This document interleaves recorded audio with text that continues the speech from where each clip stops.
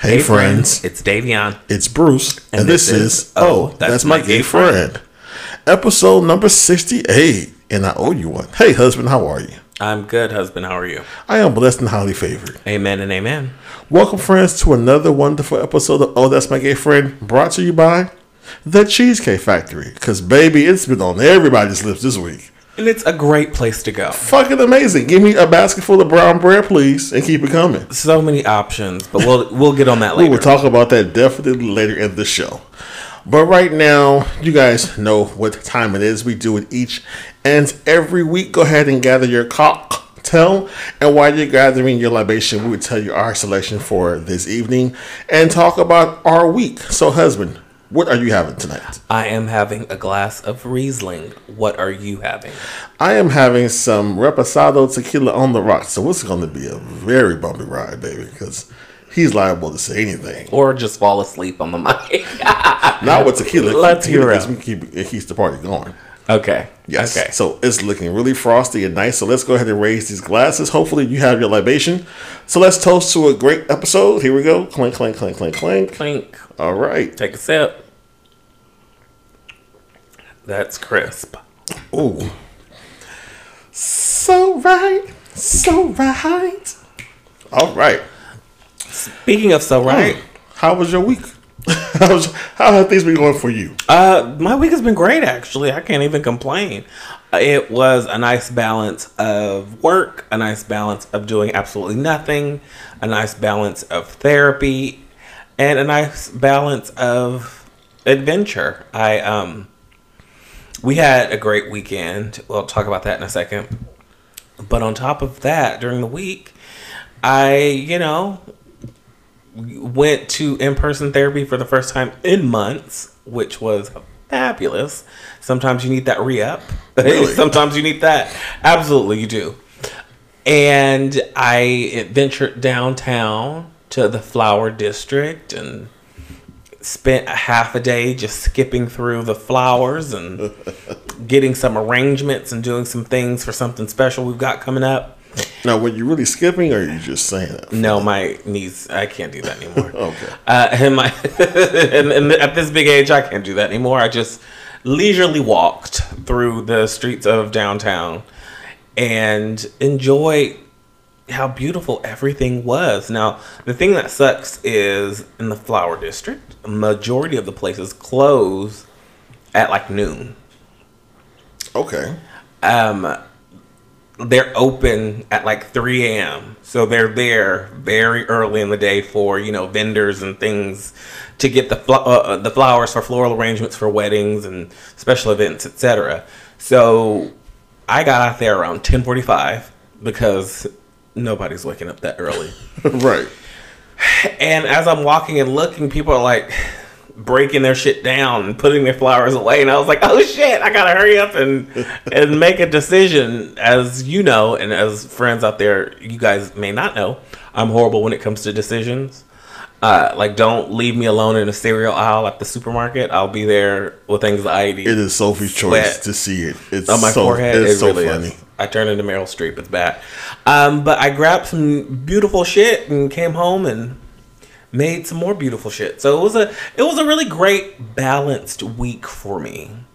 I got my creativity out. I got my mental concerns out. I got some actual work out, and had a few leisure days here and there. What about your week? Well, that sounds awesome. I'm happy for you. Thank you. It's all about balance, Work-life balance, yes.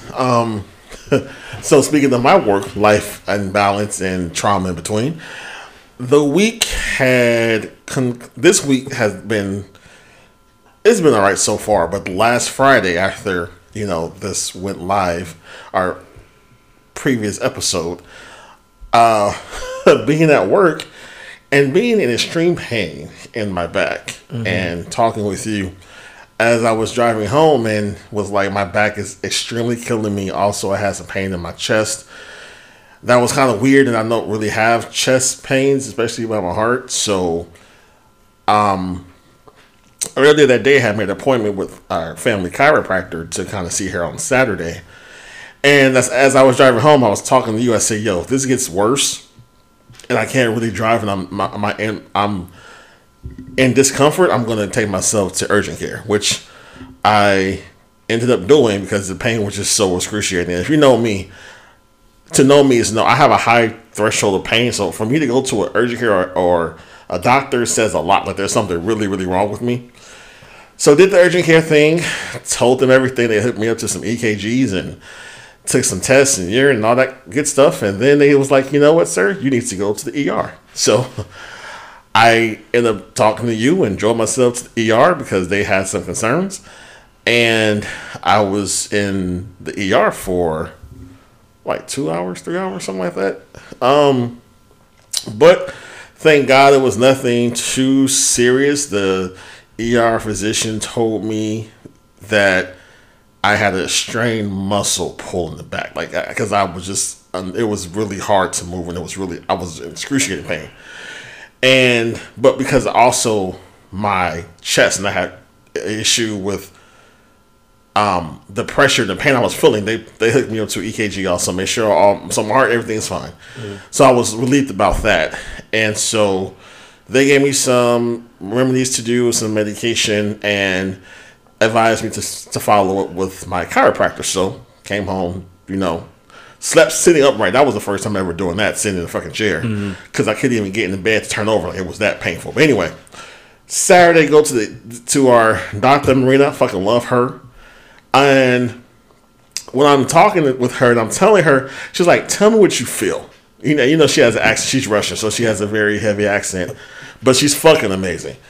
And as soon as I start telling her, I was like, I feel like when I'm breathing, it's the accordion in my back. It's in pain or whatever. And she just started laughing. And I'm like, "Doctor, why are you laughing at me?" She's like, "It's your ribs." I said, "Wait, what?" She's like, "It's your ribs." She's like, "It happened to me before." And she's just so confident in calling out what the prognosis is and everything.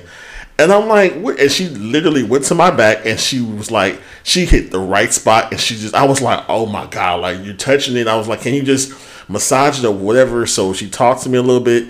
She laid me down on that good old, with her little table she got. Yeah. Baby, and she, within 5 minutes, she put me up to the machine, worked some muscle shit out, whatever, but she put, I guess my hip came out of alignment from my spine. Didn't know that was possible. Who knew? Yeah, so once she did that, I was healed. It was like the best fucking thing ever. It's a miracle. Yeah, so that was, it was concerning, but I was glad that she knew exactly what it was, and she was surprised that the ER physician, they didn't recognize it, couldn't call it out appropriately. But I was like, well, he did kind of, do a exercise with me, and he found out where the pain was coming from. That's why he thought it was a pull muscle or what have you. So, but all in all, I'm clear, good, everything's been great. And then Saturday daytime, we went to Taylor Swift tour. We did. The day was too beautiful. We didn't want to stay in all day, so the best thing we thought to do was to go inside of a movie theater and see her whole fucking tour. Now, normally, as we were driving to the movie theater in my car, I get an indication that I have a fucking flat tire. My tire is low. Then I went to, "Oh shit, shit's flat." So we had to drive back home, get your car. So that pushes back a little bit. We're like, "Oh, you know what? Okay, the movie has about 15 minutes of previews. We should be fine, right?" Yeah.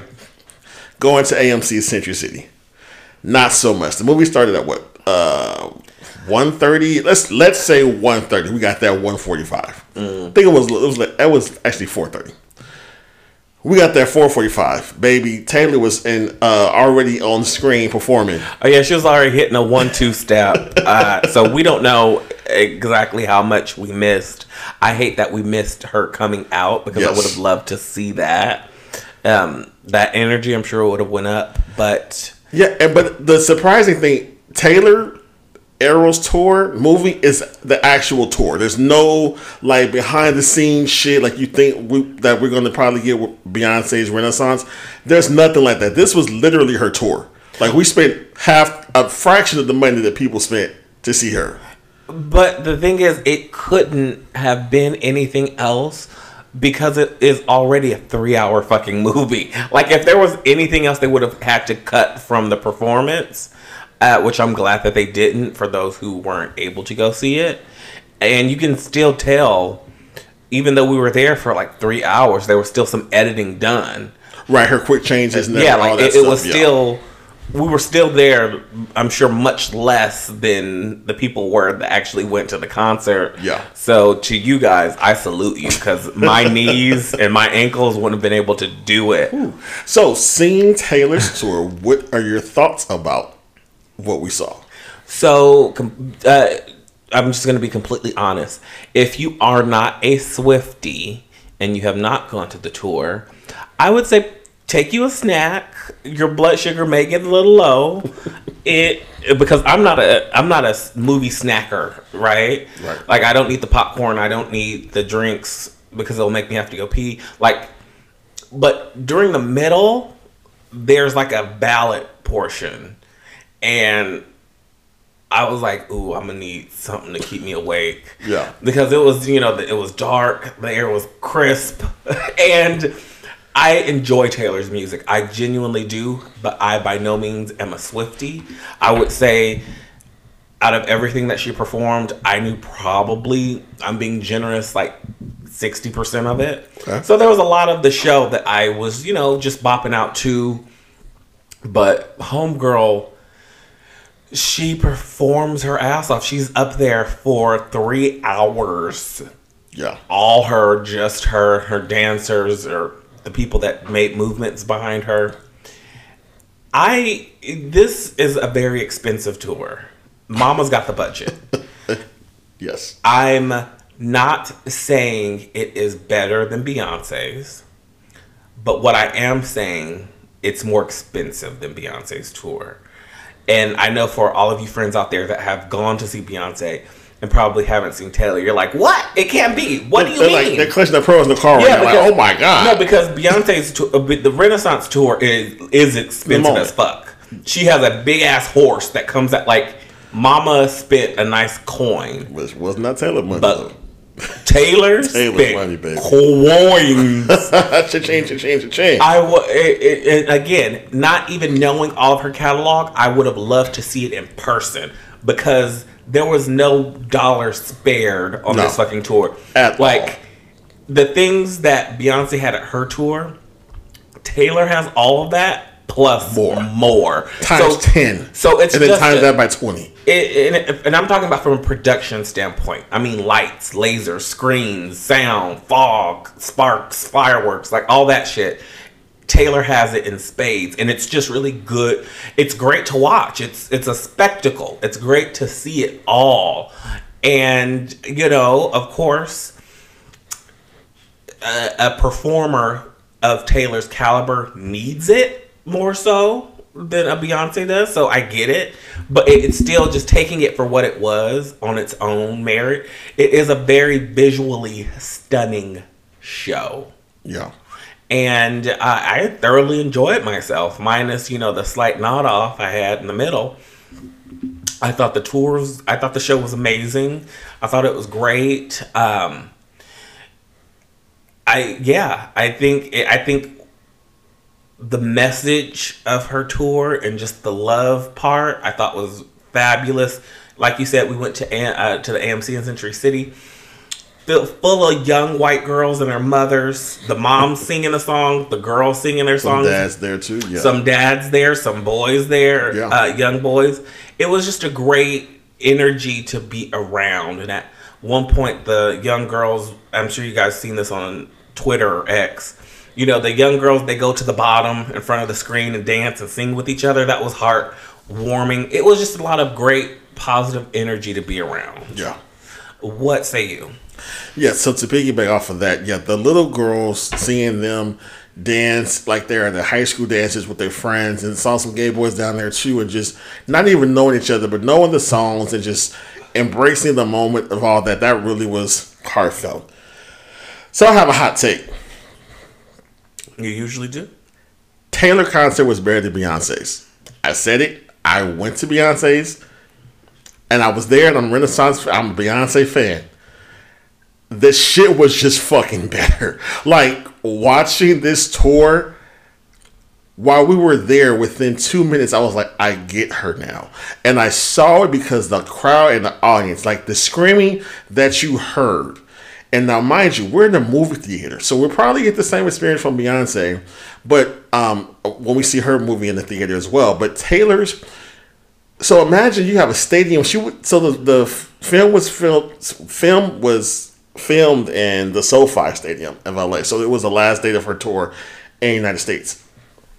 So we have a stadium full of, let's say, 95% of women, right? The high pitch of screaming that happened. We literally were outside the movie theater. We heard the screaming as we walked in. Like, this was crazy. So the crowd seeing that, seeing her on stage, and what I really got was the moment that it clicked to me to say, this is why she's a mega star right now. Taylor writes music, and she has music that makes you remember your childlike essence. And the parts of you being in middle school or high school and having a crush on a boy or whatever, and just being free and being inclusive. Like, Beyonce Renaissance was for grown folks. It wasn't for teenagers. It was for grown ass people dealing with that. We understood Cuff It. We understand the songs. Taylor music can cross all age barriers. And so when you see grown ass women crying for Taylor Swift, wearing bracelets and shit, I saw the joy in their face, and also the innocent youth that they had, and just being immersed in that. And it made me cry. I was tearful. The little gay boy in me, the little 9-8-year-old boy in myself, I gave him permission to heal himself in that moment. I saw a lot of myself on stage when Taylor was doing certain things. Her movement, her actions. Like, have you ever been, when you were a kid, your parents went to work and you were home by yourself, and you were just having scenarios or playing music videos, and you having these things in your head, and you just made your own worlds up, and just with the music and one of your favorite artists, like, she did that, and you saw her execute that on stage, and it was so relatable. Just even her little two-step, the girl she could hold a little two-step, but even her dancers, it was inclusivity with that. Like, just the way she performed and the way people connected to her, I was like, I fucking get it. And I allowed my inner child to heal somewhat watching this concert. Because I remember doing a lot of the things that she was doing on stages, or just having this. What she does, she's great at helping you use your imagination. And that's the big thing. We don't do as adults. We don't use our imagination as we did when we were younger and kids, you know? Mm-hmm. And so it just brought me back to that moment in life where, you know, it was difficult for me. So I just connected to that. And then once I saw it and I saw people, the joy in their eyes, I was like, I get this bitch now. And so, yeah, hands down, her concert, like you mentioned, the production, it was better than Beyonce's concert. There's no comparison of that. Like, none. Now, I will say, I can't wait to see the Beyonce movie. And I love Renaissance Tour. I fucking loved it. I only went once. I wish I could have went it a second time. But if you see this Eras Tour, there's no comparison of Taylor and Beyonce. And this is not even up for debate. Like, there's no comparison to it at all. We talked about this at length at dinner once we left the movie theater. And it's just the money that was put into this. It's just crazy. And it's like, I get how she is a megastar. So. Yeah, it's... not to cut you off. No, it was just very heartwarming. And then you mentioned something about when you wish that little black girls could have the same experience like the little white girls were having, because it was just a joyous moment. You just felt love and good energy going into this movie theater. And we probably the only two grown niggas that was probably there, with no kids and everything, but it was just a beautiful experience to see her. And I'm a Taylor fan. I'm not a Swiftie all the way, but I know a couple of her albums. And like you said, some songs it was like, okay, I don't really know this era, but it was nice to watch her performing and even have the illustration behind it with the dancers and the storytelling. So it was just really nice. But yeah, sorry people. But I can't wait to see Beyonce. I hope hers goes to the caliber of Taylor's, but I do think she'll probably have more personal touches intertwined between the show and backstage stuff like that, and maybe personal moments. I feel like from the trailer it seems that way, and I think that's really what her fans want to see in the first place, because she is so guarded and she is so, her personal life is personal. Yeah. So I think people more so want to see that than just the tour straight out. And again, Beyonce's tour wasn't as long as Taylor's, so she could take that, she extra does have hour. she has the extra time to splice that in. But I personally can't say that Taylor's is better than Beyonce's, because I just resonate with Beyonce's tour, the album specifically, so much more. So just from like gun to my head, if I had a free ticket, who would I want to see again? I would pick objectively, Beyonce. can you look at both and see Oh no, I said it objectively, budget wise. Yes, Taylor is much better. Yeah. I said that. Yeah, that's what I'm coming from. That's what I'm coming from. I said that. Yeah, again, didn't go to Taylor's concert, but love Beyonce's. But yeah, just there's some things you just can't deny, and there's some things the proof is in the pudding, and it's there, and you just can't have the veil over your eyes. As much as you may love the person, it's like, listen, the reality is this is what it is. No, yeah, objectively, like I said, Taylor's concert is just, the budget is just bigger, and it is more visually appealing, but I would still say that Renaissance is better to me personally, because I know all of the songs. Oh no, I get it. I know all the songs. From my hot take on it is just I'm looking at just objective, not even personal, because again, and I love cuffing and doing all this shit with Beyonce, with the Renaissance tour Beyonce did. But I'm just looking at this strictly just performer to performer, and just everything I was given. Taylor ate. She ate all the shit. I can't even say performer to performer, because to me, if you put a circus behind anyone, they can look like a ringleader. So performer, I think Beyonce is absolutely the stronger performer, even in the setting of Renaissance. Because if I look at it this way, if you pluck Beyonce from her Renaissance stage and put her on Taylor Swift's stage, everyone's head would explode. But if you pluck Taylor Swift from her era stage and put her on the Renaissance stage, it wouldn't hit the way that Taylor wouldn't hit the way that it would. Yeah, she did. I get what you're saying with that, but I guess I'm just looking at, again, just the value of the whole product in itself. What Beyonce gave and what Taylor gave, and just the way it was given, it just seemed like Taylor, for me, and just looking at it was just like, there's no, again, and it's not saying Beyonce concert wasn't fucking great, it's fucking amazing. So by no means I'm not saying it. I'm just saying there has to be a winner and a loser. So, it's just Taylor, to me, was hers just shitted all on Beyonce. I can see why her fans are like, Taylor's that girl. And I get it. I can totally see it, and I totally get it. So, but yeah, we did that. Then we had dinner at Frankie's on Melrose, and we fucking love that spot. Yeah, it's great. Don't go. Yeah. Don't. But we met the actual owner. He was cool. We asked him, he's a wise guy back in the day, and he gave us a very elusive answer. Yes, he did. But it was a good time had this past weekend. It was a really great time. So. Can't wait for more times like that. And what do you have going on this week, Vic? I'm going out of town. It's going to be great, and that's all I got to say. And the end. So, are we going to move into these hot topics, because we have quite a few? Into the people. And we have to talk about Taylor and Beyonce, because that's just a hot take going on. So we first want to say, give a R.I.P., rest in peace, and paradise and power to Richard Roundtree. Passed away this week at 81 years old. he was the original Shaft. You know, bad member Jimmy, shut your mouth. I never saw the original Shaft. I know who he was. Yeah. After obviously after Shaft, he did a multitude of different films and television shows.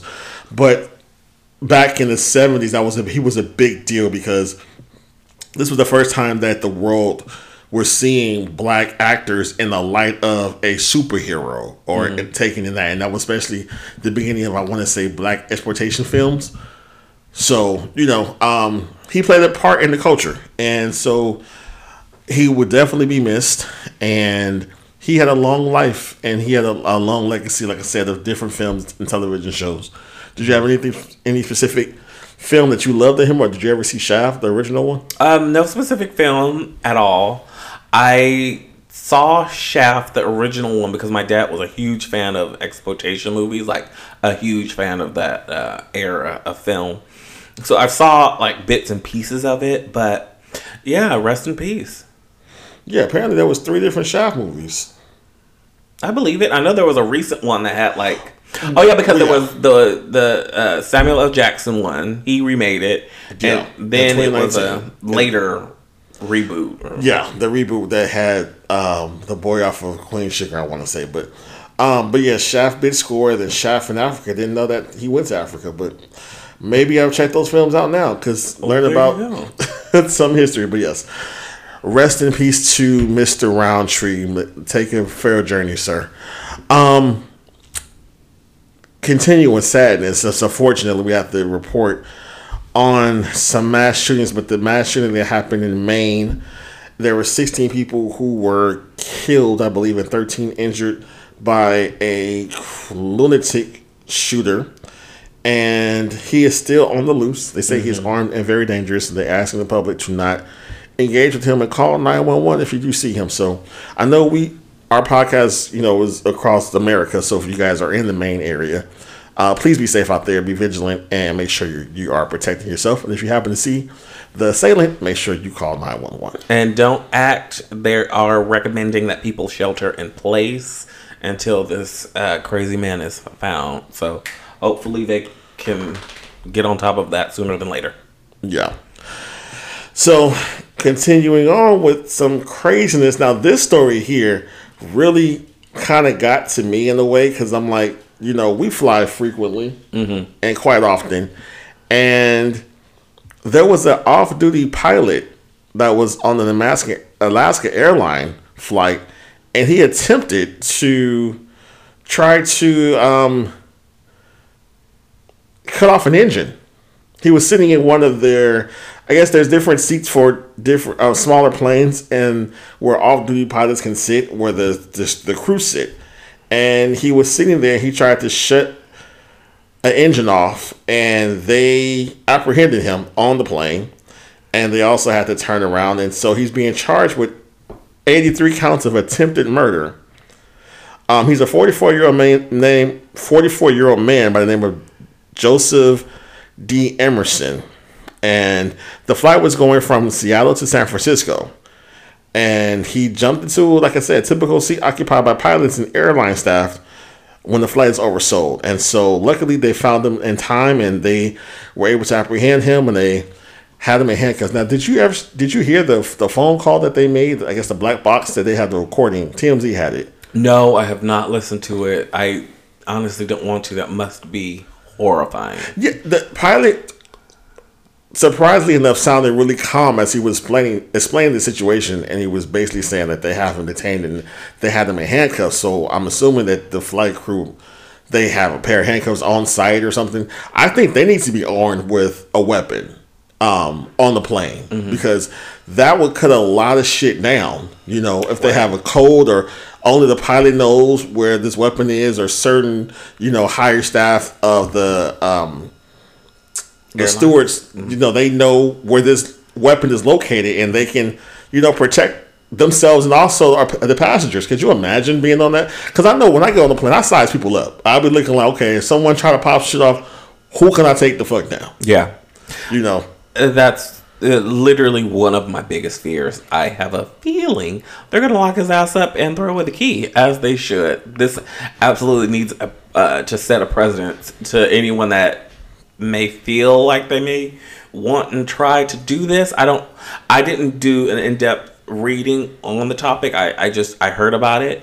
I don't know if he was suffering from any mental situations or had an episode, but that is crazy. Yeah, if you want to end your life, sir, I mean, I'm in the world of trying to preserve life, but you have the right to self-determination if you want to end your life, but don't take other people with you. Like, that's not fair. Hell, you could have just fucking bungee jumped and didn't open up your fucking chute. If you wanted to die from an airplane or something like that, like, do that. But don't take people who are innocent and just trying to get to the destination, see their family or work, and you're now causing trauma for them, because you can imagine being on a flight and then hearing the reason why you guys had to stop and turn around. Like, how do you get in the mindset to get back onto a flight? I'm pretty sure they didn't explain it to them probably until they landed. They probably just gave like a blanket statement. We're going to have to turn around, go back to the airport because of unforeseen engine troubles, or, probably something very PC. I'm sure they weren't like, there's a crazy motherfucker on the plane that just tried to turn off some engines. Y'all pray to whoever your God is that we get back to the airport. That was crazy. Well, right, God, yeah, I don't think they did that, but also just the fact. But even if you're on a flight and we have to turn back around. I know, I would be pissed. Like, I would be more angry than anything. Yeah, so then to find out, like, no, he needs to be under the jail, because that's not okay, sir. Not cool. So, but that's the world we're living in. It's crazy, and people are doing crazy things. People are also having some crazy demands, and they're not allowing people to take them certain places on the first fucking date. And I do not understand why this is. But apparently, there was a video that went viral of this lady who refused to get out the car when her date took her to the Cheesecake Factory. Mm-hmm. And she says in the video that, do you not see me? Do I look like I'm that type? I'm paraphrasing for the dramatics for the show. Do I look like the type of bitch that needs to go to the Cheesecake Factory? I don't do, her words were, I don't do chain restaurants. Yeah. So I would have been like, so you've never been to Taco Bell, McDonald's? You look like a Wingstop type of broad. Like, you gonna tell me you've never been there before? Yeah. So, as a result of this, there has been this list of 28 places that people say you should not take on a first date. And it was first for the ladies, but now guys have chimed in, the gays, everybody's chimed in. So I want to bring this list to you, friends out there, plus you, husband, to see what say you about these different places. I'm going to name a couple of places. Okay. So the first one is the Cheesecake Factory. Why are people hating on the Cheesecake Factory? Like, Cheesecake Factory is the fucking shit. It's a good time. I'm sorry. Call me a basic bitch. But it's great for someone that doesn't know what they want, because it literally has a little bit of everything in the world. But I'm saying, like, but when you hear these other restaurants, you're like, and you put the Cheesecake at number one, like, you gonna say IHOP is 13, but Cheesecake Factory is number one? Like, come on, for real. Yeah, there has to be levels to that. Yeah, there's levels to this situation, but I'm gonna go through the list. So number one was Cheesecake Factory, 2 Applebee's, 3 Chili's, 4 Chipotle, 5 Olive Garden, 6 The Movies, 7 Your House, 8 any fast food chains, 9 Buffalo Wild Wings, 10 Wingstops, 11 Red Lobster, 12 Buffalo something, 13 IHOP, 14 Denny's, 15 The Gym, 16 Church, 17 Starbucks, 18 Coffee Dates, 19 Iced Coffee Dates, 20 Family Functions, 21 a movie night, so Netflix and Hulu's included in there, 22 somewhere that requires walking, 23 bowling, 24 nightclub, 25 hookah bar, 26 a bar, and Waffle House is on there, and then also a sporting event. So I have a question for you, because our first date, you came to my house. Mm-hmm. So I guess they say that you just a basic hoe, or I'm a basic nigga. I don't know, that the fact that that's whack. So do you think that these places I just named are completely off limits for a first date? or taking someone out on a date too? Well, some of them, yes. I will say that. Chipotle is wild. I'm honestly astonished that it's before, what was it, Red Lobster or Olive Garden? Yeah, Red Lobster. Red Lobster got the Cheddar Bay Beach, but they're number 11. But yeah, like Chipotle, having Chipotle behind, I mean, a lot of other places was wild. But yeah, I mean, it's all about what type of connection that you truly want to make, and there's nothing wrong with having standards, for yourself, but they have to be realistic. Yeah, I wouldn't have a problem with Cheesecake Factory, honestly. I honestly wouldn't have a problem with like a coffee date. Like, people are like wild and tripping and focusing on the wrong things. They'd rather have someone take them out to, fucking Chez Pierre, holler to the Daria fans, but to like a fancy bougie ass restaurant and have the dude leave them to go with another bitch later. Like, the priorities are off, is what I'm saying. Like, if you have a connection with someone and, the whole point is to have a conversation and to talk and to kind of figure out who you're going to let shoot your club up, so you're not on Instagram later talking about how you wish, you could pick your baby daddies and how you hate this bitch and she's a gold digger. Like, I don't know. Just, we need to start collectively as a whole. We need to focus on more important things. Okay. What about you? I say don't request to go somewhere your bank account can't afford to take you on your own. Oh, that's true. Like, you know what I'm saying? Like, I don't know what it's like in the straight world, because I've had girlfriends but never took them on dates. But like, even gay world, when I've taken many dudes on dates and had a couple take me. But my thing is, like, if you can't afford to go these places, don't sit here and use me as your fucking tour guide to take you, or you will try to break my wallet, because that's not going to happen. So if you can't afford it, I would easily be like, you need to pay for your meal and thank you, have a good night. So I can afford to go to certain places. If you can't, that's a problem for you. And don't feel like you about to be on a come up. And I hate people who use people. Like, that's one of my biggest pet peeves.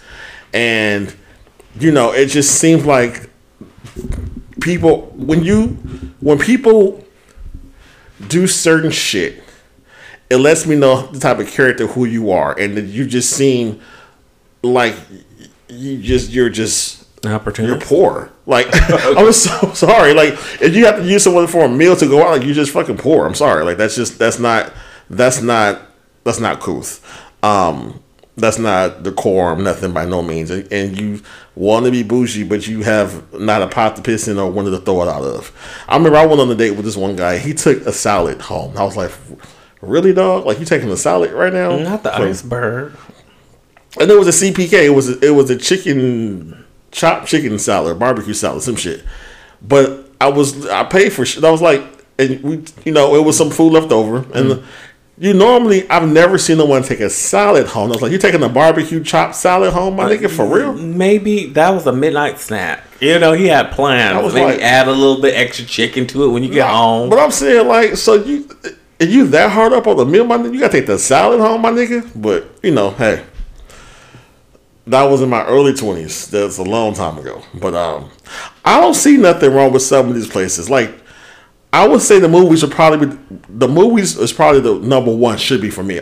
You can't get to know someone at the movies on the first date. Absolutely not. Like, you're just sitting there in silence. Like, that just doesn't kind of go. You know what I'm saying? That, and I would say church. Those are like two places not to take someone. Unless you met them in church. That's different. But, But leave the Cheesecake Factory alone, shit. I like my brown bread.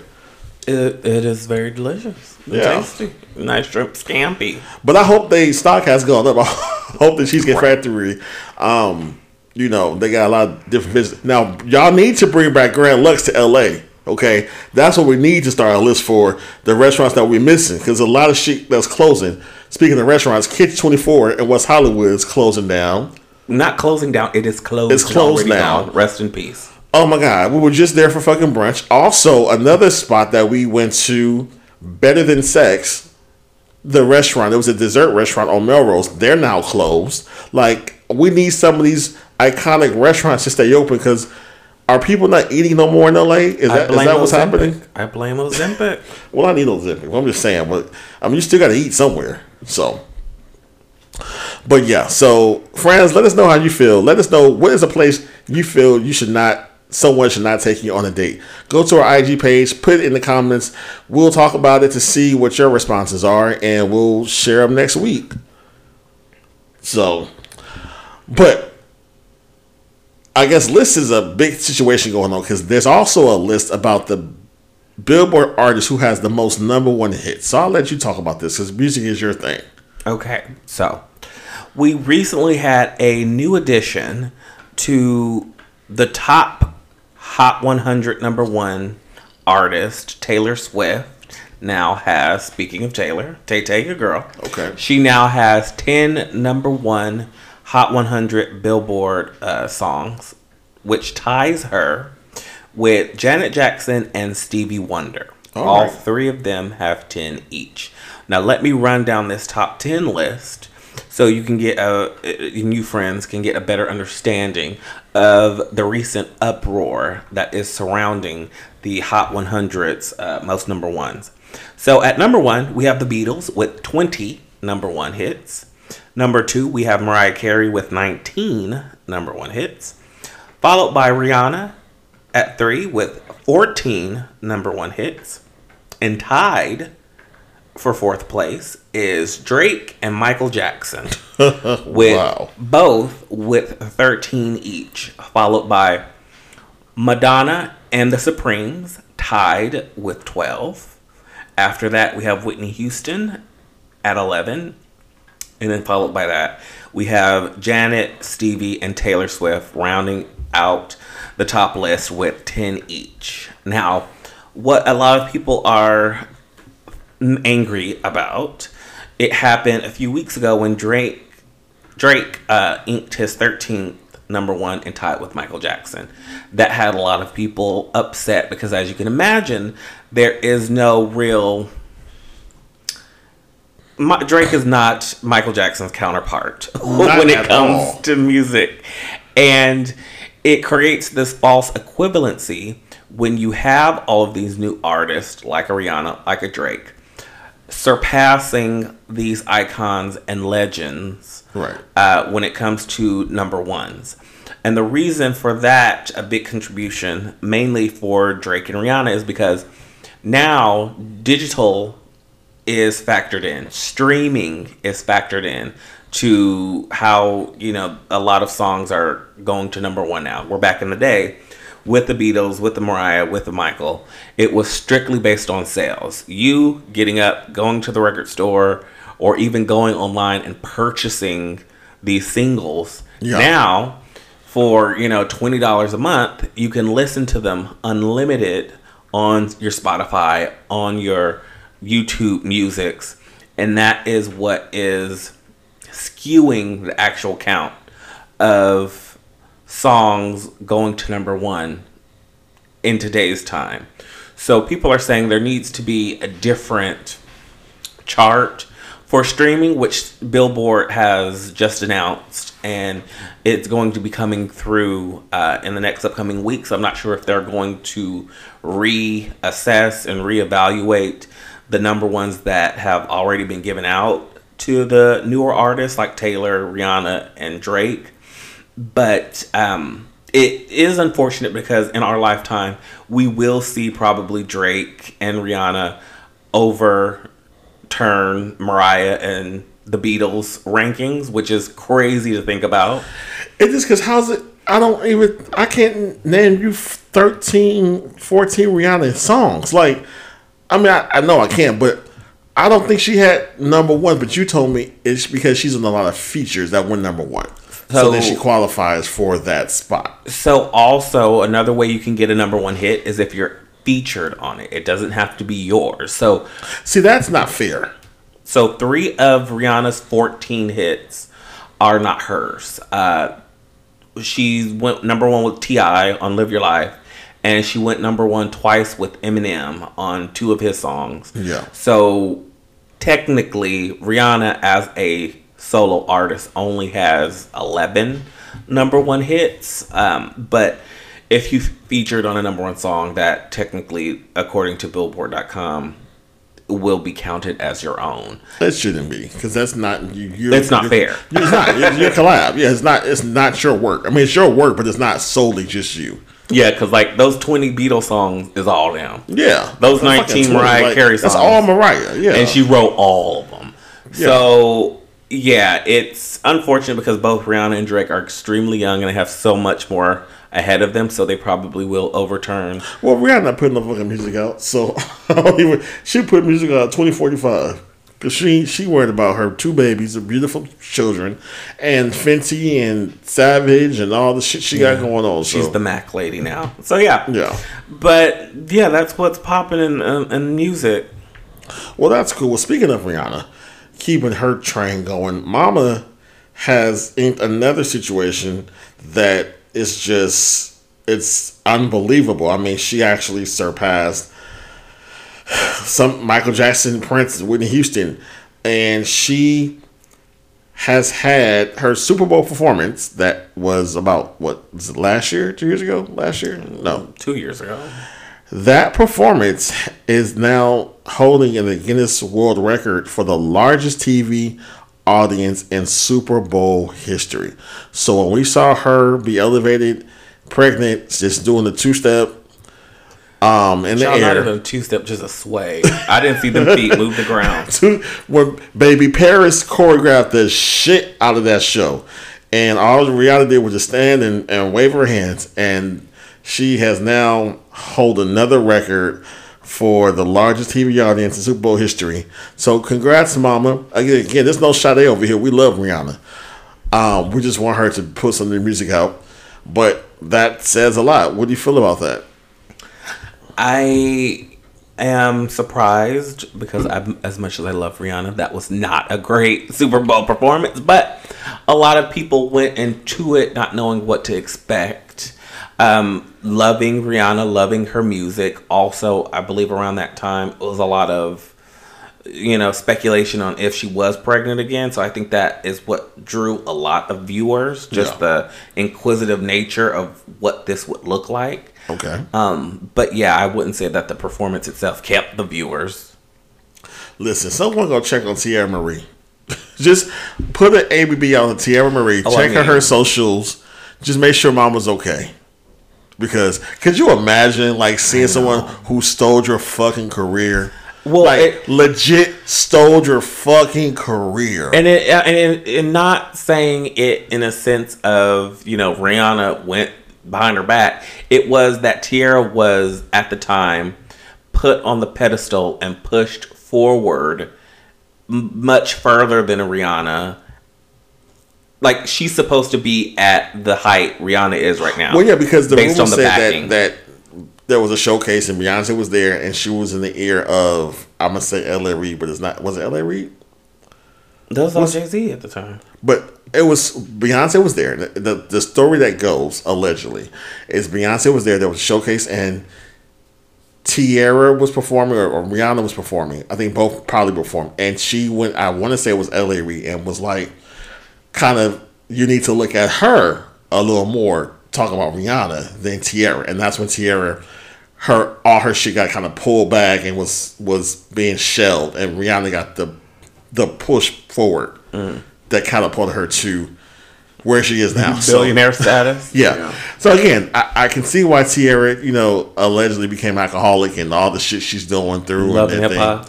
Listen, so just check on Tierra Marie because the girl was hot. She was in high school. Oh my gosh, that first album was the shit. I'm sorry, it has so many bops, but such is life.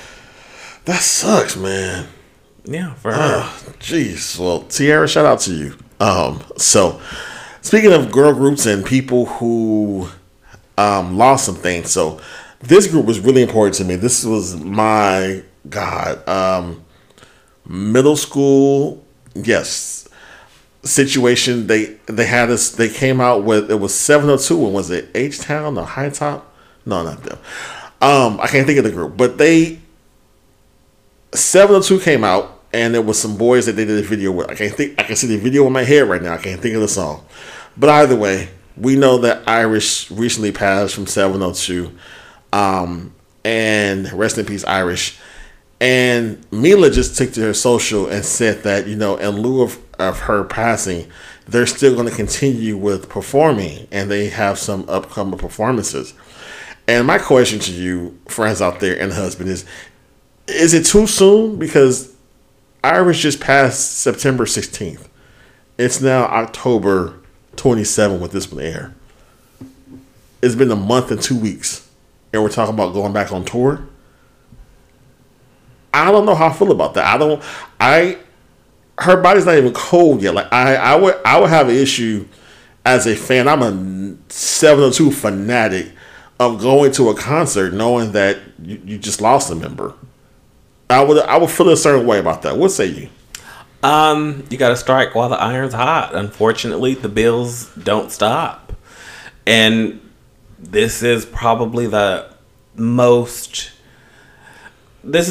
hottest that they will be. I mean, we're talking about them. Unfortunately, popularity is gained by the passing of an artist. And, when someone dies, their music downloads and purchases skyrocket. And I think that this is smart on the girls that are still here, because no one was talking about them before this passing, unfortunately. There was no tour to be had. So now that people are remembering this group and remembering their music, right now is the time to strike. Because if they wait, they'll go back into obscurity, unfortunately. I think that TLC did it right. I think, what they took the time to mourn Left Eye. Well, TLC is right. TLC. I know that there's the biggest female celebrity. I'm not comparing TLC to 702. Take a break. I'm not doing that. But I mean, 702 you took a break already. I'm just saying, but no, they didn't take a break. The world took a break from them. Well, okay. There's a difference, though. See, there's a difference. But either way, just also Lamisha being that's your younger sister. I'm like, just a headspace of you're on stage now. Now it's just you and Mila. Like, that's it. Just you two on stage. Like, well, I mean, that's all we heard in the first place. I mean, yes, granted, Mila's all we heard. We got that. Even when they did the BET and it was everyone except for Mila on the show. For the BET show, for the girl group. Yeah. We understood that the vocals wasn't there for them. But, again, as a fan of theirs, I think it's just a little too soon. Like, let's go into 2024. Like, we only have 2 more months left in 2020 and 2023. People are going to forget. No. You know what I'm saying? Like, it's just a little too soon, but... Good luck, best of luck to them. If they are coming to LA, I would like to see them, but I hope it's in 2024 because I can't do 2023. Okay. I want to let Mama rest. But speaking of some rest that's happened, Dwight Howard is resting easy now because he's now, I'm not gonna say has come out the closet, but he has admitted to having sexual relations with the plaintiff who was suing him for sexual assault. So who was a man. Which is a man. Can't leave that out. He has acknowledged that there was no sexual assault or force of any kind, but through his attorneys. But it has been acknowledged that he did engage in same-sex acts. Listen, this is new for straight people. So straight friends out there, if you black and gay, we already knew about Dwight a long time ago. I remember when he first came to the Lakers, I was like, okay, all right, like. There's a chance that, I may see you out in certain circles or whatever. Like, Dwight Howard's an attractive guy. So I was like, okay, listen, you can shoot your shot. But the kids already knew about Dwight a long time ago. It's just John Q. Public, straight people, are finding out that he, goes both ways or prefer one or the other. So, any thoughts about him? My biggest thought is, at the end of the day, this is a sexual assault case. So I think that we as the public just needs to give it the level of seriousness as the allegations are. Like a lot of people are treating it like a salacious, you know, a scandalo. When, like you said, it is information that is not that. It's not already. But it's information that's not that salacious. Okay, a man is hooking up with another man. Like, it is in the year 2023. There are homosexuals, bisexuals, pansexuals, polysexual, everything out there, and you know, they're going to be on your TV, and they're going to be on your favorite sports teams. They're going to be in your city. They may even be in your house. So you may be sleeping with one right now. Exactly. So it's like, just let's be adults, people. Let's be adults. But it's funny because it's not funny, but you see on social, you know, people are playing, they're looking at old clips, basketball of him and different teams and engaging with other teammates and, you know, maybe having some just guy on guy intimate affection. It's nothing that would warrant to say that, they're gay. Just being affectionate towards your friend or teammate. And so now people are like, oh, see, I knew from there. That's the straight male fucking stupid ass mentality. But it's unfortunate that he's going through what he's going through. Also for the victim, we don't know what happened. So I don't want to take a side on who's right, who's wrong, but I just would like for everyone to live in their entire truth, you know. So that's all I got on that.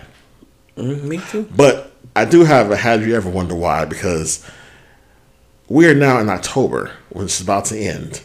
Mm-hmm. And some things have been going on. And it's been more recent in the past, I'll say 5 years, that we're seeing that corporations are not allowing specific holidays to have their own fucking time and moment. And they're acting like Thanksgiving is not important. Just for Thanksgiving? They're acting like I don't really care about Halloween, but even Halloween is not important. Like, there were stores showcasing Christmas shit in September. It's not Christmas season yet. Halloween hasn't happened. So why are these corporations trying to not allow these holidays to have their own moment and live in their fulfillment and give people the joy that they want? Listen, there's people out here who like scary shit and love Halloween. I don't get it. It's not my bag, but I'll let them do their life. Mm-hmm. Enjoy your shit. I love Thanksgiving. Just primarily cooking and eating shit. Let me enjoy that. I don't want to hear Christmas music on Thanksgiving. I want to hear Thanksgiving music. I want to hear the OJs or some ratchet shit. Thanksgiving music. Never heard of that one. Or whatever playlist you have played in the background when you're drinking and hanging out with your cousins. And then after Black Friday, hit me with the Christmas shit. But let these holidays have their own moment. What say you? You know, yeah. I mean, to a certain extent, I agree. I think at least let the month of the holiday end, because it's like all of these holidays are at the end of the month. So at the beginning of it, yes, let's go crazy. Let's fucking go have at it. But you're right. To see Christmas stuff in September is wild. And for my work, I go to a lot of different department stores, and I've seen full-blown Christmas trees done up with ornaments and like lights and decor, like you said, since early September. And I feel like it's getting earlier. Yeah, like I feel like we're gonna start seeing Christmas shit in July. Yeah. Like Mariah over here posting shit talking about defrosting. Bitch, I don't want you to defrost shit. We ain't even put a turkey in the oven yet. Like, Mariah, put the turkey in the oven, then you defrost. Like, let us enjoy October. Again, I can't fucking stand Halloween. I fucking hate Halloween. But at least let the people who want to have it enjoy it. Yeah. Like, come on now. You know what I'm saying? So, I don't know. That's all I got for this. But I just let these holidays breathe on their own. They are important too. Hashtag justice for holidays. Justice for holidays.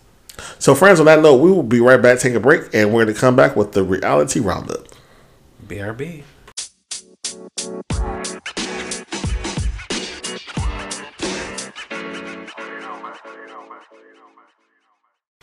we are back with the reality roundup, and we are going to start with a good old friend, the Real Housewives of Beverly Hills. Baby, listen, that need more excitement. Beverly Hills is back, okay? We got the drama. We seeing all the shit.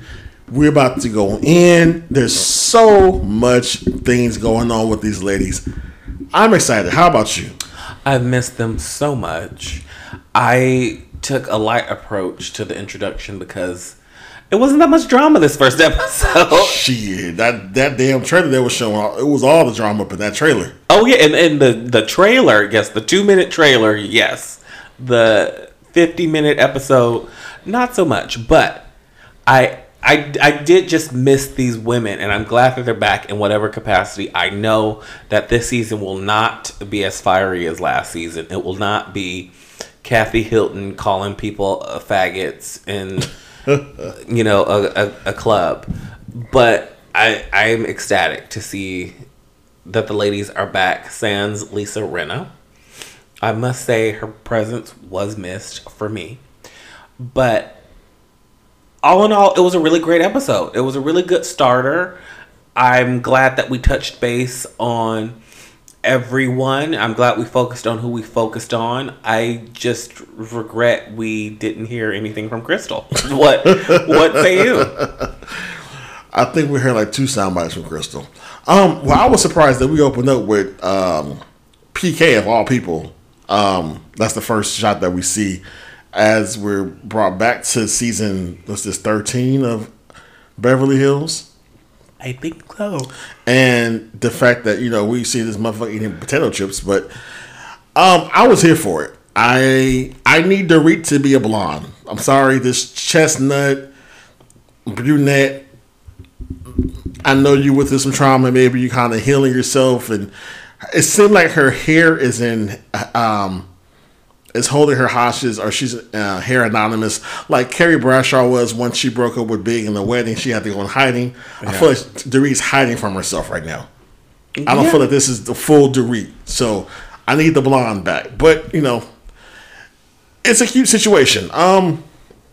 Listen, the ladies pick right back up where they left off, and it's nice to see that Erica is having to stand on her own. She doesn't have Rinna no more. And she actually addressed it. She was like, my friend is gone. Yeah. And they went to the email of Lisa basically giving her resignation and saying that she wasn't coming back after 8 seasons. And it's going to be really interesting to see the new alliances that form, because I think last year it was so... like the lines were so heavily drawn in the sand. Like, you knew who fucked with who. Yeah. You saw the cliques and who, and of course you had lunch after exactly the reunion. And of course you had last season Crystal kind of trying to bounce around all of the different cliques. But it's going to be interesting to see how those alliances kind of repopulate this season. Yeah, so we see that Dorit starts with she wants to have a healing group with a lady named Eagle Spirit, or was her name Eagle Spirit? Eagle something. Woman. Yeah, Eagle Woman. And she wants to host it in Malibu, and so she invites all the ladies and they get together. And this is the first time they kind of come back. And for healing to address anything that's been kind of going on with them, and just to bring up grievances, basically, as I would say. And so they all show up looking cute. Of course, Dorit has the glam. This is what I missed, though. There's no other Housewives series that shows the ladies getting dolled up in glam just because it's Tuesday. Yeah. So because they don't have it. Like, honestly, they don't have it. They only wait for like special occasions, and I feel like when they have the opportunity to do it, they show it and they're excited and they're like, fuck yeah, Giselle's getting her makeup done. It's like, but other than that, on a GP, nobody's doing it like the Beverly Hills bitches. Yeah, Beverly Hills just has the right formula. And so the ladies all get there and they all are very nice starting out with each other. We see that Sutton has some new trenches going on. And Garcelle has finally figured out her hair situation. Her hair has been amazing on these different looks and her OTFs. She finally is the Garcelle I needed her to be. It's her first season. She's showing up to show out. Erica Jane shows up and she is Ozempic ready, but she says it's just hormones. But she also accounts for a lot of her behavior. She mentions the fact that, I was in pain. I was going through some things and I lashed out to people. And I can respect someone who can walk into a room full of people who you may have said some nasty things to and hold your own. And really listen to when people are saying you hurt me or you did X, Y, Z that hurt me, and you're not making an excuse for it. You're just saying, okay, I get it, because that happened. So we come to the circle, I'll say the circle of truth, and the ladies are talking, and the Eagle Scout or Eagle Woman spirit leader wants the ladies to kind of talk about what may be bothering you or address a person. And so Dorit calls out Erica, and she mentions the fact that when they were at BravoCon, Angie asked a shady question about who is the next marriage you think is fake or it's not going to last. Not going to make it. And Erica, being Erica, was like, Dorit and PK. And Dorit's like, that hurt my feelings. You were a friend to me. And Erica's like, listen, I'm a showgirl. And they asked a shady question, and I gave a shady answer.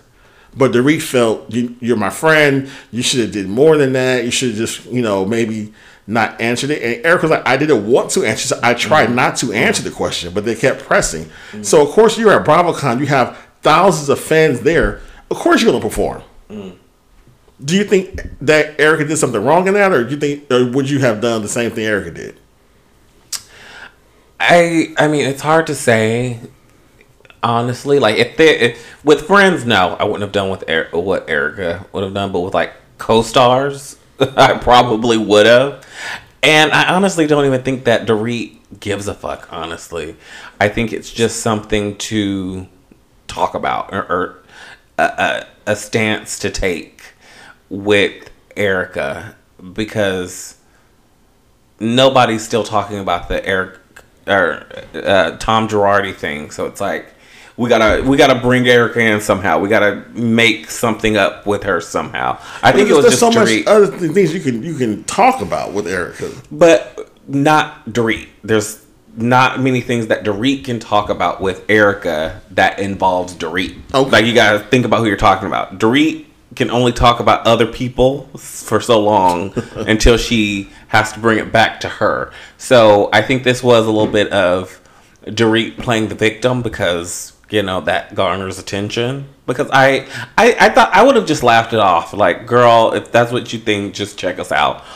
Although, we come to find out later on that maybe Watch What Happens Live. Yeah, that Angie as so Kyle and Teddy Malachi was on Watch What Happens Live after the episode aired, and he mentioned that, hey, there's some rumors out there saying that PK and Dorit are separated, and Cal gave a friend look and answer and was looking like, I never heard that before, but you could tell her face that she knows exactly what the fuck Andy's talking about. Yeah. And that PK allegedly is living in a hotel and not staying at the manor with Dorit and the children. So, but I think that was a big part of healing between Dorit and Erica. I believe Garcelle mentioned some issues with, was it with Kyle? I want to say, but there was some talk back and forth with the ladies, but they figured some things out for themselves, and they realized that, hey, we are a group. We're gonna have some things. We're gonna hug shit out and keep it moving forward, because that's what they do. So Sutton has a lunch with her good girlfriend Jennifer Tilly, and she talks about how she feels like she wants to show her success in her ex-husband's face, because when they started out, they were so young and he had everything. So now she wants to show him that, hey, I don't need you and I'm doing life great. And I think that's a wonderful thing for Sutton. I really like Sutton. Yeah. Sutton's really good for this show. And because also she's a little messy, she's a little sloppy with her mess though.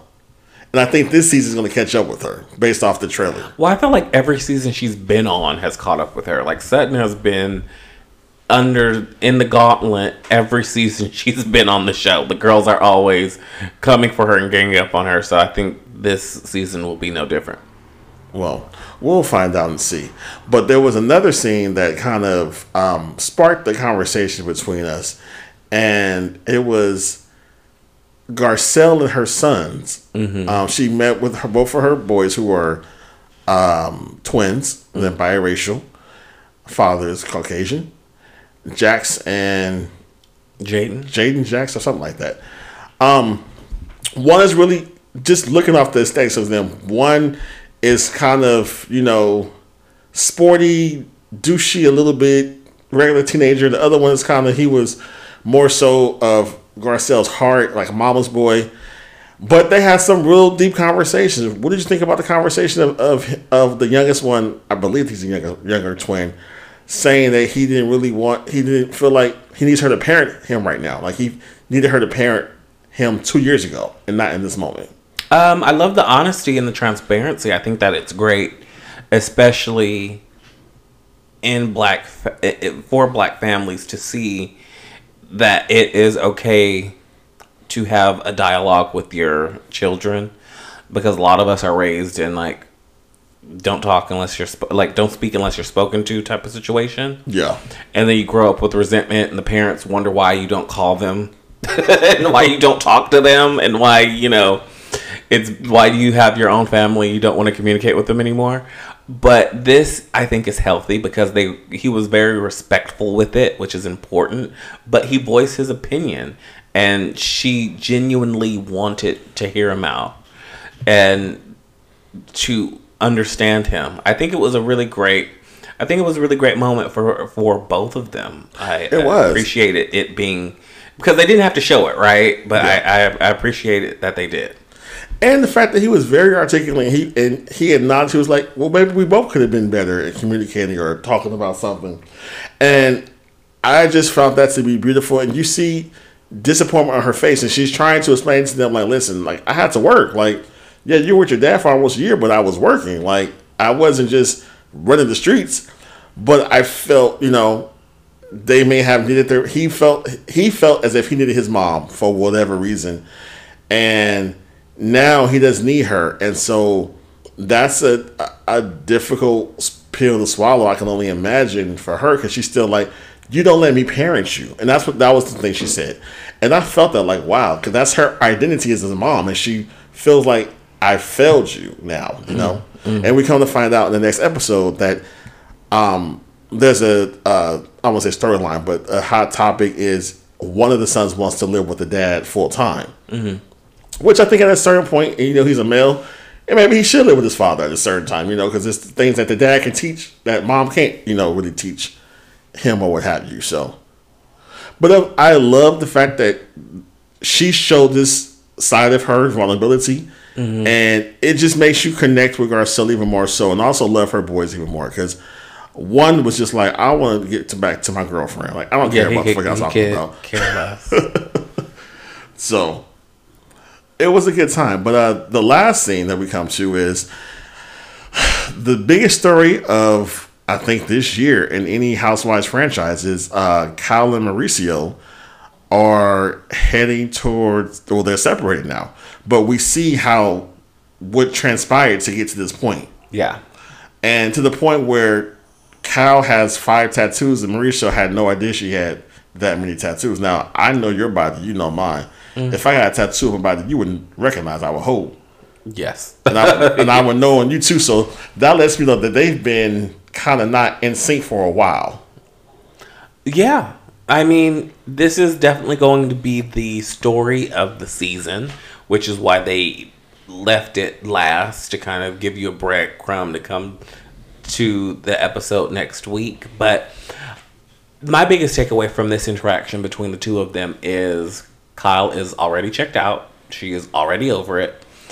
And Mauricio has definitely fucked his way around Los Angeles, because you can just get the energy from Kyle that she is rebellious, she is passive aggressive, and she wants to agitate him in a way, specifically on camera, that is almost like a way of payback for something he's done to her, because a lot of the things she's saying, you can tell it's catching him off guard. Like, he's literally looking at her, frowning, like, what? Yeah. Like, what? Where did that come from? You can tell he probably wants to say, like, where's this all coming from? But he's not, because, you know, they're on camera, so he's just kind of, okay, let me put a pin in this and ask her this shit once the cameras go down. But yeah, she was sassy. She was not letting up off his neck the entire time that camera was there. And then also, we come to find out that Kyle has stopped drinking for the past, I guess, 7 months, or since they last filmed in the reunion. Apparently she's been, you know, on her health kit. She's lost some weight. She was already small anyway, so I don't know what weight she lost, but she lost something. She's been working out. And she has, you know, the new friend that she met on Instagram, who's a lesbian, is a country singer. So she's been hanging out with her a lot, also getting tattoos. And so she said something that was really interesting. She said that by her not allowing Kathy to abuse her anymore, and saying abuse because she's the younger sibling, and she always had this situation of Kathy will talk to people a certain way. People allow that to happen. Mm. And so Kyle's like, I'm not allowing that to happen anymore. So she's getting her sense of freedom back, her sense of self. And so she tells Mauricio, like, I'm not allowing anyone, including you, to talk to me crazy. Like, I'm taking back my power and my voice. I'm standing in my truth. And I think, to talk to your point of rebellion, I think that's just her saying, okay, I've been a mom. I've played this role. I did X, Y, and Z I was supposed to do, and still get this, and I don't have. Now my sister doesn't fuck with me. She's put my business out there, so fuck it. She's at her fucking stage, I think. Yeah, I think it, and she said that to Mauricio. I think it was more so no one can tell me what to do, as opposed to talk to me in any kind of way, because he told her, don't get any more tattoos. He was like, that's enough. And she was like, no. She's like, if I want more tattoos, I'll get more tattoos. And I think she's in a place of, like you said, she's played this perfect role. She's tried to be the perfect sister. She's tried to be the perfect wife. Yeah. She's no longer the perfect mother, because they're all grown and they don't need her anymore. So she's at this point in life where it's like, well, fuck, I've sacrificed so much of myself. What do I have to show for it? A sister that's not talking to me, a husband that is fucking his Dancing with Stars instructor. After that, but yeah. But fucking, you know, rumors about him doing shit. Whoever, yeah. The streets have been talking for a while with Mauricio, but. And, you know, kids that are moving out of the house. So she's focusing on her, and she's, you know, Stella's getting her groove back. She's in that era of her journey. Yeah, and I think when you find one spouse doing something the other one doesn't do anymore. So just ride with me for a second. They both enjoyed drinking. They both enjoyed hosting parties, and it was always cocktails. Mauricio's drinking. He smoked weed also. So when she stops doing that, it's like, so when you were entertained now, you're just drinking water. Like, that was a big connection of what you guys did together. Mm-hmm. So once one person changes the behavior, and then you guys, a commonality you guys had, you don't do it anymore, that's a big sign. It's like, okay, so what's going on here? Like, because normally we do this together. So if you're changing, you would think it'd be a conversation, hey, I'm want to get healthier. Why don't you try this with me, whatever. But if you just go cold turkey and he's still doing him, I just feel like there was they're not connected in a way, and maybe he didn't see the signs or what have you with it. But knowing that, again, they host so many parties, and alcohol is always a base around their social circle. It's really interesting to see that she's not drinking and being a part. So I wonder, what's that dynamic like now, present day? Well, I know they're separated, but while this was filming. You know what I'm saying? Yeah, I mean, I think it's different when it's based around health and like just wanting to. I guess I could understand your argument more if it was more so external things that they would do together, but like. Wanting to let go alcohol. The health scare though. That we know of, but also just wanting to be healthier, like wanting to walk up a flight of stairs and not be winded. Like it could be at that simple, or not being as bloated or as greasy or as as puppy faced. It could be something that's minuscule, but yeah. No, so it was just something I picked up on. I pick up on certain things. It was just like, oh, that was interesting. The fact, like, that's something you guys did together all the time. You host events together, and alcohol was a big component of that. And now you've taken yourself out of that element, and now you're on this new path, and he's probably still there. So that when that comes together, what do you do with that? So that's all. It will be interesting to see. But we will see. How many episodes they have this year? Is it 25? Oh, I have no idea. Not that many, I believe. Well, we'll see what happens in the next, I'll say 18 episodes. Yeah, let's give them that. See what happens with the ladies of Real Housewives of Beverly Hills. So now we're going to move on up, take a flight to the East Coast for RHONY for the reunion. Reunion Part 1, or as I like to call it, Size Apology Tour. Talk about Renaissance. This is the Apologies World Tour. So the ladies essentially sit down with Andy, and he goes through each one of them, looking at their highlight reel of the season. And he starts with, I believe, Aaron. And he just bounces back and forth. I think the only one... Did we get to all 6 of them? Yeah, all 6. In this first episode? Yeah. So mainly this episode was looking back at the season and everyone's, highs and lows, and kind of dissecting that. All of the women took turns coming for Aaron. And rightfully so. Mama's earned her first seat. She did.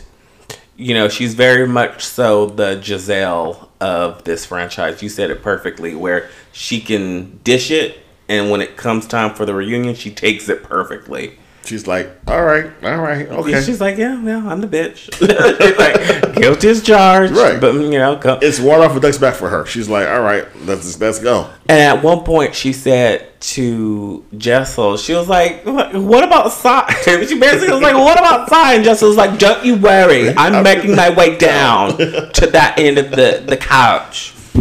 Or as Brent said, I can't hear you from down there. What? She's like, I can't hear you from all the way over there.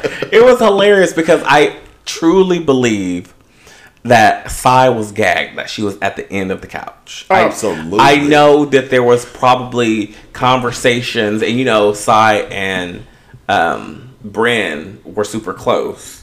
Yeah. So they probably even discussed that, like, oh girl, I hope I'm not at the end of the couch. I hope I'm not there. So I feel like Brynn took that dig purposefully, and it was fabulous because it landed, and it felt amazing. Oh yeah, listen, Brand's an Aquarius. We calculated. We know our reads. But somehow Brynn and Si are now on the outs, and they haven't been talking since filming Wrapped, and the show has been airing. So that adds another person that Si has gotten into it with on the show. And what frustrated me for this first part of the reunion, no one is calling that out. No one is calling how she is the common denominator. I feel more so than Aaron when it comes to altercations with these bitches. Like, no one's saying...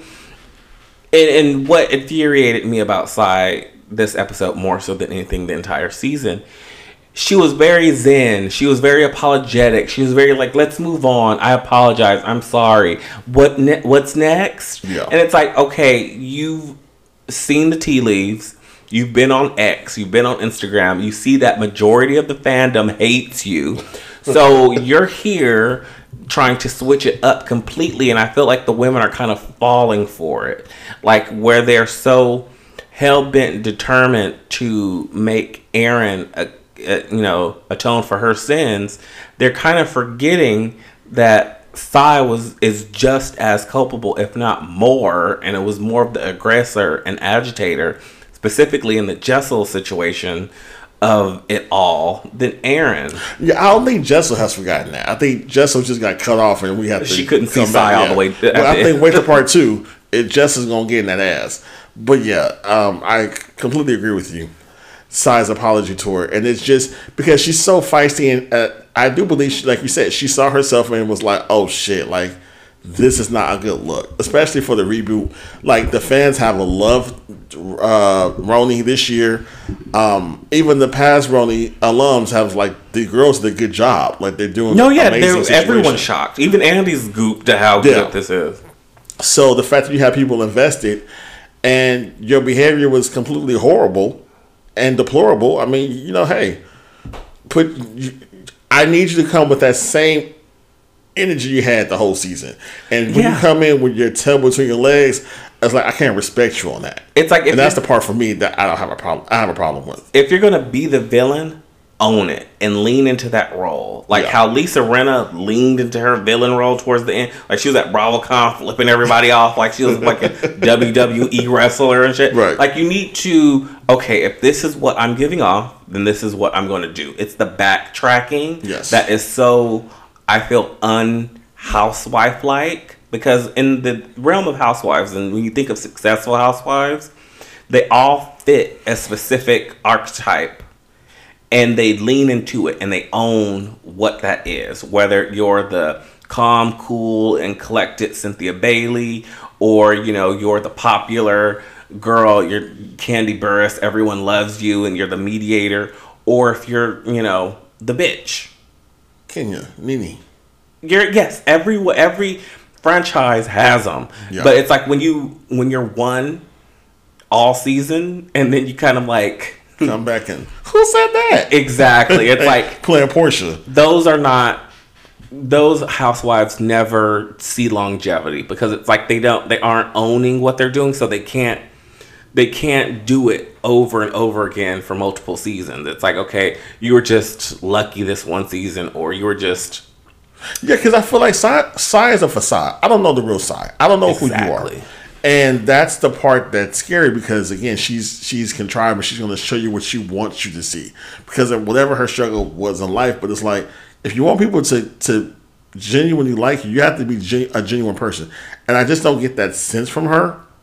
Especially the fact when she tried to apologize to Brand, and Brand's like, so why now after 6 months? Like, you've been on press tours, you've been on podcasts, and you said something as recent as last week, but now you want to change it up. Yeah. So... But we also see that Uma has some issues with the chicks, with the ladies. More importantly, with no, I was about to say Uma ain't got shit with nobody but Aaron. Well, Aaron and also Jenna Lyons. She kind of spilled the beans like Jenna Lyons is a more powerful. She's not the person that we see on camera. What she kind of alludes to that Jenna is maybe more. I don't know. A bitch or more? No, she's just more. She said more of a boss. She's more of a boss in real life. And towards the end of the episode, I forget who else. Someone else was trying to make the point that Jenna is the most authentic and transparent, and she is the most self-deprecating out of all of the women. It was Sai who said that because she's like, you don't. You're on your bossness, and that, and Ubel's like, that's what I was trying to say. Yeah, like on television, she emphasizes more of her shortcomings. Yes, than she does in real life, and her I feel wins. like she highlights her losses more so than her wins. Exactly, and that's what I think Uba was trying to articulate, but didn't, and it did come off as, you know, oh, she's more of a bitch in person, or she's more.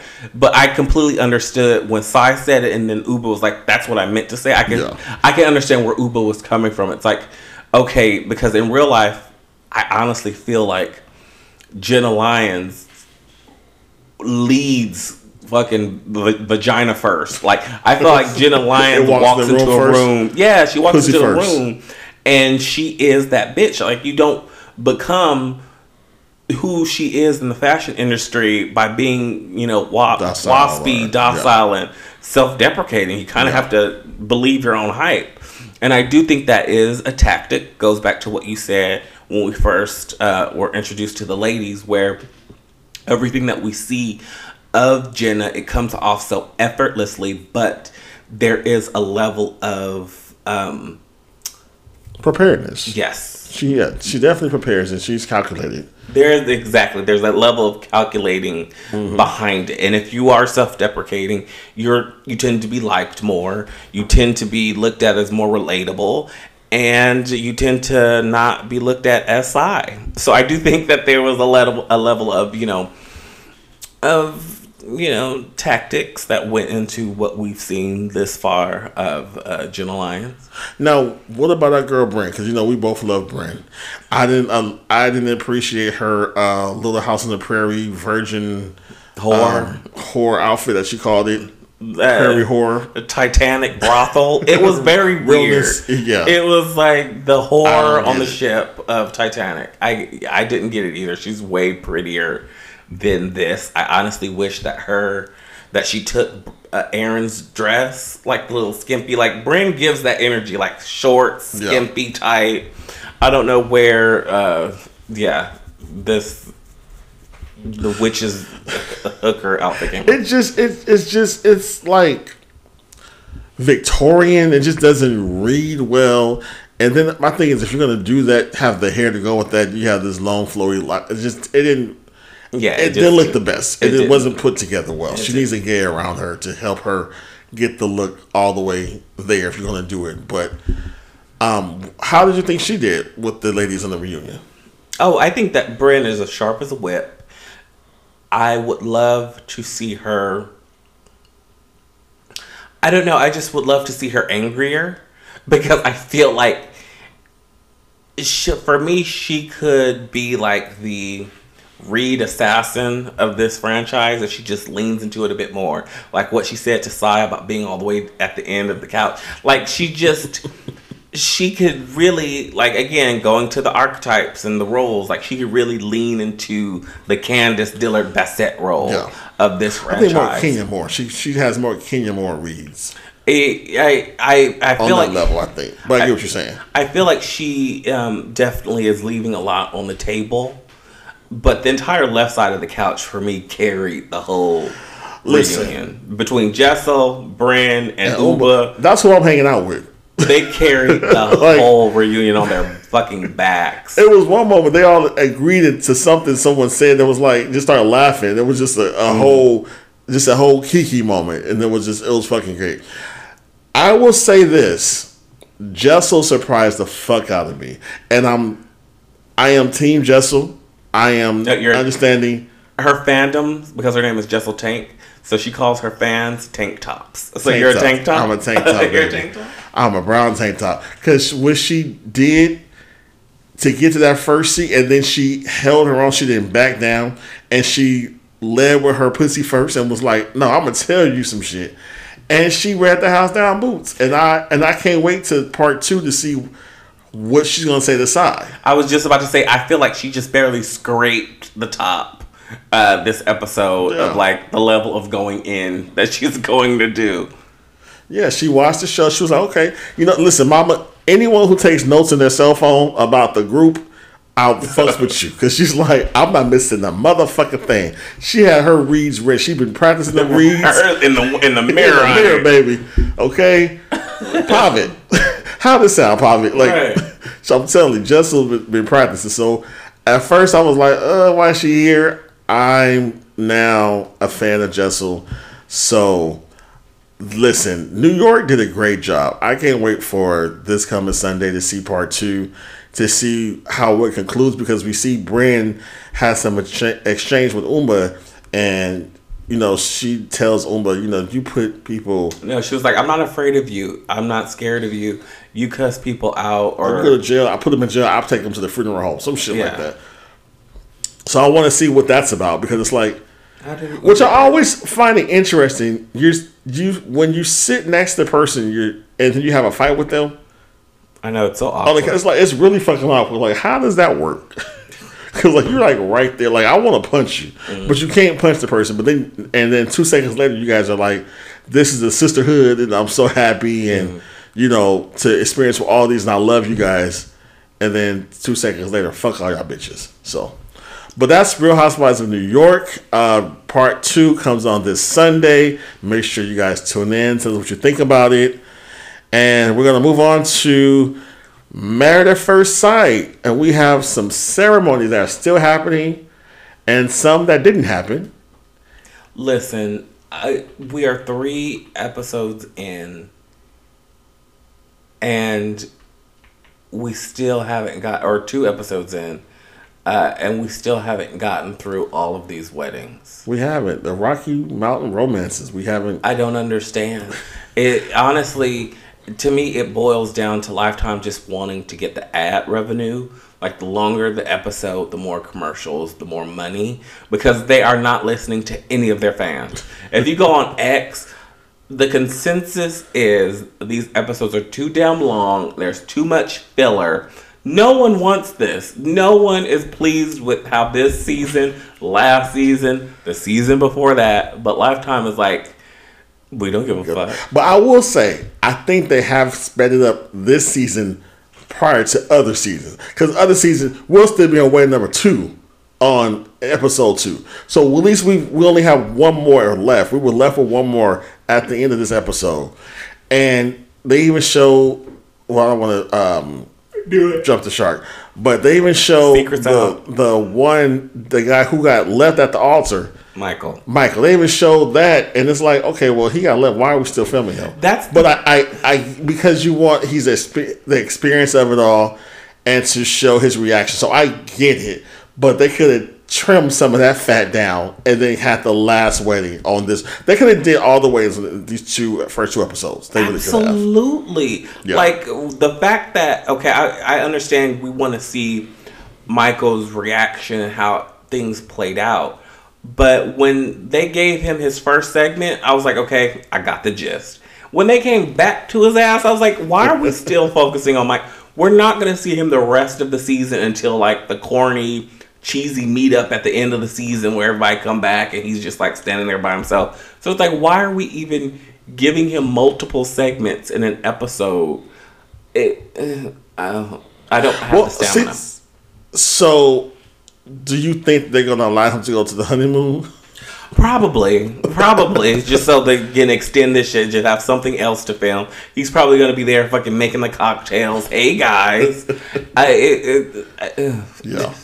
Which, I mean, what happened to him is unfortunate. It really is. If I was in his shoes, I personally would have preferred if they just didn't show... If they just scrapped my segment altogether. Like, you know what, just out me out. Yeah, like, just you opted her out me out. Love is blind me. Like, I don't want nobody to find out until a year and a half later when they're like, actually, it was 4 couple. Yeah, like, yeah, I would have preferred that. What say you?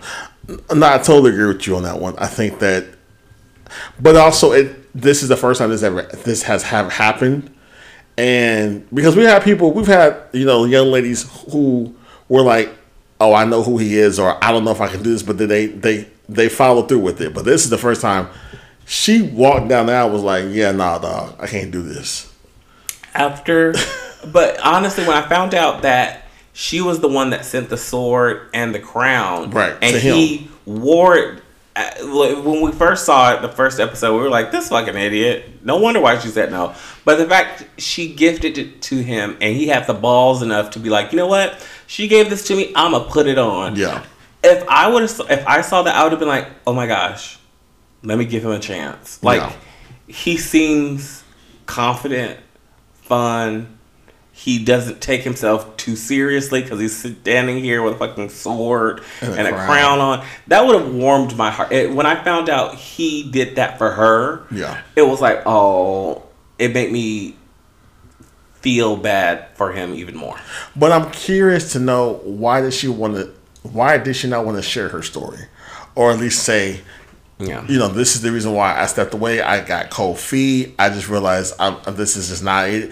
Because again, that leaves questions for him to say, am I unattractive? Like, it's me. That leaves that burden on him. And my wish for him is he gets some closure from her on this and realize that it had nothing to do with you and it was my shit. I really hope that she allows him that grace. Mm-hmm. So he can have proper healing from this. Because again, he stepped on the fucking ledge, and so did she. But you chose not to continue on with the process. But I do think you owe him an explanation of why you said no, you couldn't do this. I more so want to know logistically and financially, what does this look like for her? Because I'm sure there were contracts that were signed. I'm sure there was obligations legally that she had to abide by, or else this wouldn't have been the first one to have done it. Yeah, so I'm like, did she pay a fine? Did she say, okay, I'm cool with eating this cost? Because I'm sure it's not, okay, well, we won't pay you your filming fee, your shooting fee. No, I'm sure it's like they're out of money for putting the wedding together. They're out of money for filming crew. Yeah. They're out of money for the dress, the ring. Like, there's so many things that the production company is out of money for, that they're not just going to let her, okay, we understand, you can go. Yeah. I'm pretty sure lawyers came in and was like, bitch, if you do this, this is what's going to happen. And she had to have been okay with that. So I want to know, just from a very boring legal standpoint, what is she going up against? And plus, we know show production. We've been on the show before, so we know what, like you said, what goes on behind the scenes. So yeah, listen, I don't know her occupation, but I think it was something that was a very lucrative situation. Was she a traveling nurse? I can't remember. I want to say she was a traveling RN, which they make money. So should be all right with her lawyer fees, but. That's pretty much Married at First Sight. We have one more wedding. Weddings, listen, we'll talk about it when stuff actually starts happening. There's really nothing. I mean, just had the ceremony and slow-mo shots. That's it. Yeah, meeting people. So next week probably be a little more exciting because they meet the family at the reception, and then they'll have some more dialogue with the in-laws. Actual dialogue. Right. So that'll be a little more exciting. So that's Married at First Sight. And Big Brother, for the fans out there who've been watching, we've been watching also tonight. We record on Thursday nights, so we all know that there was an elimination. Not Spoiler alert, if you haven't seen it yet, fast forward through because we're going to talk about it. But there were not one, but two eliminations. This was a double elimination tonight. And the first one that was gone was my girl, our girl, Kitty Cat Purr, Blue. So sad that she's gone. Blue got voted out, y'all. And she was sitting right next to America. But hold up. Because America was like... The funny part about America is she did a whole ass speech. She pulled... If you caught it, I don't know if you caught it or not, but she pulled a Mean Girls line with Tina Fey does when all the girls have to fight and they're all in the gymnasium. And Tina Fey says... Who here has been personally victimized by Regina George? Yeah. And raised their hand. So she pulled that line and she said it for Jackson. So everyone raised their hand. But then come to find out, once Blue was saved, they got gagged. It was like, oh, there's a double elimination. And then America got voted out. So she's gone. And we called both of that. We clocked it. We said both of them going. Because Bowie Jane, out of all people, won another HOH, but she's good at doing the memorization challenges. So she did that, and then they played the veto, and the Minuteman? Matt? Yeah, Matt and Jack. Matt won that based off of his athleticism and long ass arms of the challenge that they had to do. And he kept the knobs the same, and it was Bowie put up Felicia and America, and that was it. The writing was on the wall for America. Listen, I'm rooting for Mama Fee because that would be the funniest shit ever if she won. But realistically, I know that Suri is going to win. The fact that no one can understand in a jury house or a vote amongst people that have not seen the season, everyone is going to vote for Suri because of who she is, what she's done, and the fact that there is technically no blood on her hands. At all. So I don't understand why people are still letting her slide by. I would have gotten rid of her ass weeks ago. She would have been in the jury house fucking with me. Cameron tried to tell them. Cameron literally said when he got back in from Zombie Week, I see the enemy is Sarita. You have to get her out. She's gonna sit back and coast, and she's Cynthia Bailey her way to the. She's gonna Cynthia Bailey her way to the top two. I'm telling you, That's what's going to happen. She's going to win. Mark my words. She will win this season. And if she does, I will be okay with that. Because, like, she because everyone else is so stupid, they deserve. They're dumb as fuck. Yeah, they deserve not to win. You should work hard. Put up Jax. Put up Matt. Break that shit up. But they now so fucking cocky. And now you have them two, Bowie Jane, Cirie, and Mama Fee. That's the top 5 right now. So I'm sorry, Bowie, you out next week, girl, because they already have a top 4, and it don't include you. Yeah, because it's the Matt and Jack duo, and it's the Cirie and Felicia, and she's the odd man out. So Bowie got to win every single week until the fucking final 2 to keep it stay around. Yeah, so it was interesting, so to say the least, but it's coming down. They have 2 more days left in the house, so we don't watch the live feed on.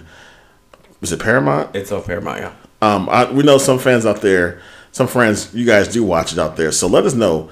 But don't spoil too much for us. So just hit us up in the DMs. Give us some juice if you come across it. In the house, yes.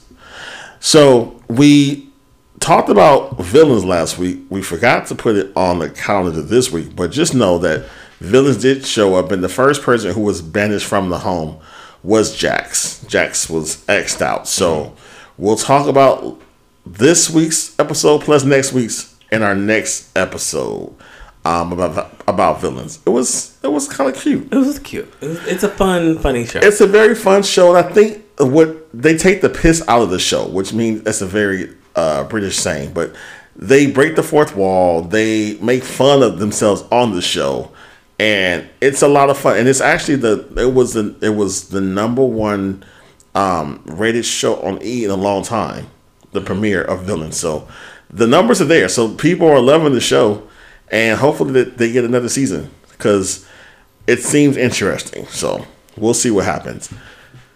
Another show that we used to watch, it was on HBO Max. When I was in the ER last Friday, I saw it on the TV screen. I was like, and I texted your husband and said, I think the show is back, but it's on a different network. And it's on the CW. But F-Boy Island is back on the CW for season 3. So it's not HBO Max budget. It's on the CW, so they're not in a paradise place. They're probably somewhere in Calabasas filming this show.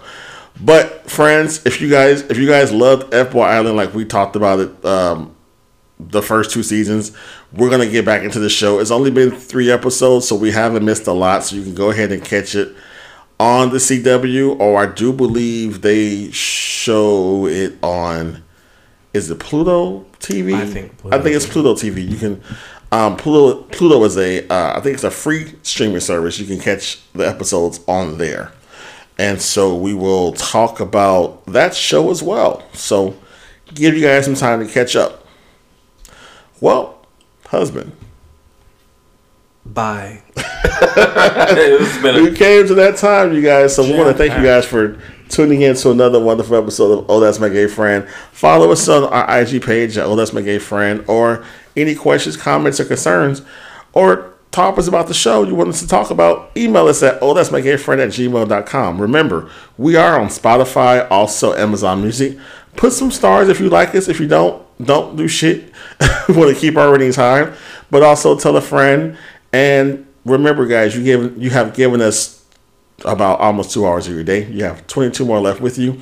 We want you to be kind, do something positive for yourself, and also do something nice for mankind. Okay? I said mankind. Yes, you did. That's the right word, right? Yes. Okay, cool. I'll go to sleep. Good night, friends. Until next time. Bye, friends. Today's episode of Oh, That's My Gay Friend is brought to you by the letter A. Hey, listen. Did y'all really think we were going to teach you guys something?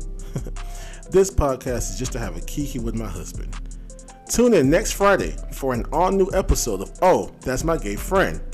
Follow us on Instagram at Oh, That's My Gay Friend, or email us your questions at ohthat'smygayfriend@gmail.com. Until then, see you next time, friends.